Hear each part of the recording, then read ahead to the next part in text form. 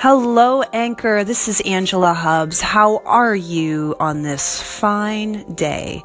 I did not do my podcast upon waking. I let my voice wake up just a little bit so that I could speak like a normal human being this morning. So I hope you're having a wonderful day. One of the things that I've been focusing on this week is actually going back to Pilates. Pilates was my very first love in the exercise world. The thing that I really found about Pilates that pulled me in was the idea that there's 6 principles that make up Pilates. And I actually wanted to share those principles with you and why I found Pilates so awesome. Now, you remember my whole mission is to have all the people I encounter live a life they're excited about, not just in their body, but in their entire life. And I think that one of the ways to create a life you're excited about is by really taking care of the vessel that you're in. And so when I found exercise, what I saw was that in taking the principles that I saw in Pilates and applying it to the rest of my life, I was able to create a little bit more of the life that I wanted. And so here are the principles of Pilates. The first principle of Pilates is centering. And this is the whole idea that you work from what Pilates used to call the powerhouse.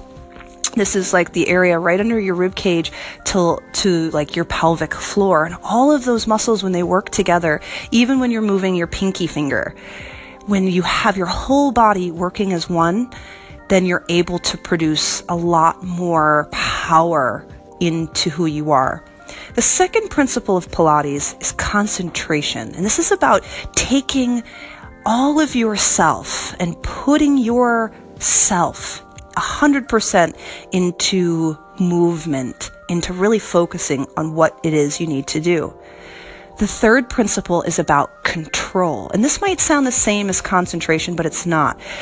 The second principle of concentration is about your mind. The third principle is about your body. Can you control your body? And I think this is why a lot of dancers are pulled to do Pilates. It's this idea that it cultivates control of every little muscle in your body.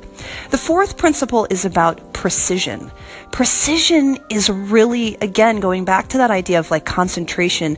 Are you being precise? Are you being really specific about the correct placement, the correct alignment of every pose and every movement?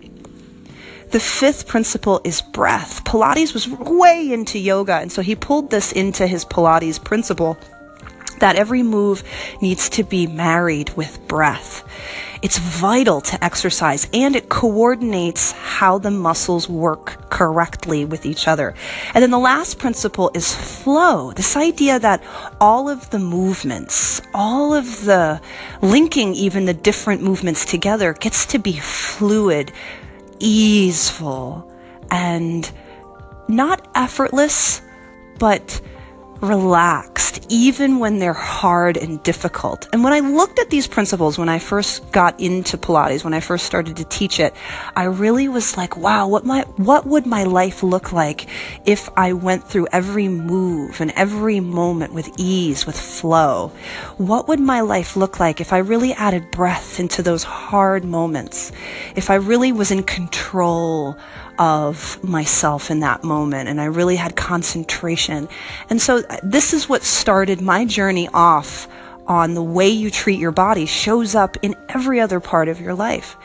And so just as something fun for you to practice today, if you go to my Facebook page, Angela Hubbs Fitness Professional, I put a video up on how these moves, I did a Facebook Live on how these moves, how you can practice them on the mat, and then see if you can start to take some of these principles into your life. I guarantee that even if you just picked one, it might add something. And I'd be really curious. I'd love to hear what one thing of all those principles spoke to you. Share with me. Tell me what you think. If you've tried Pilates before, do you experience these things? And if you've never tried Pilates before, what one thing would you be interested in learning more about? Have a wonderful rest of the day, and I'll talk to you soon.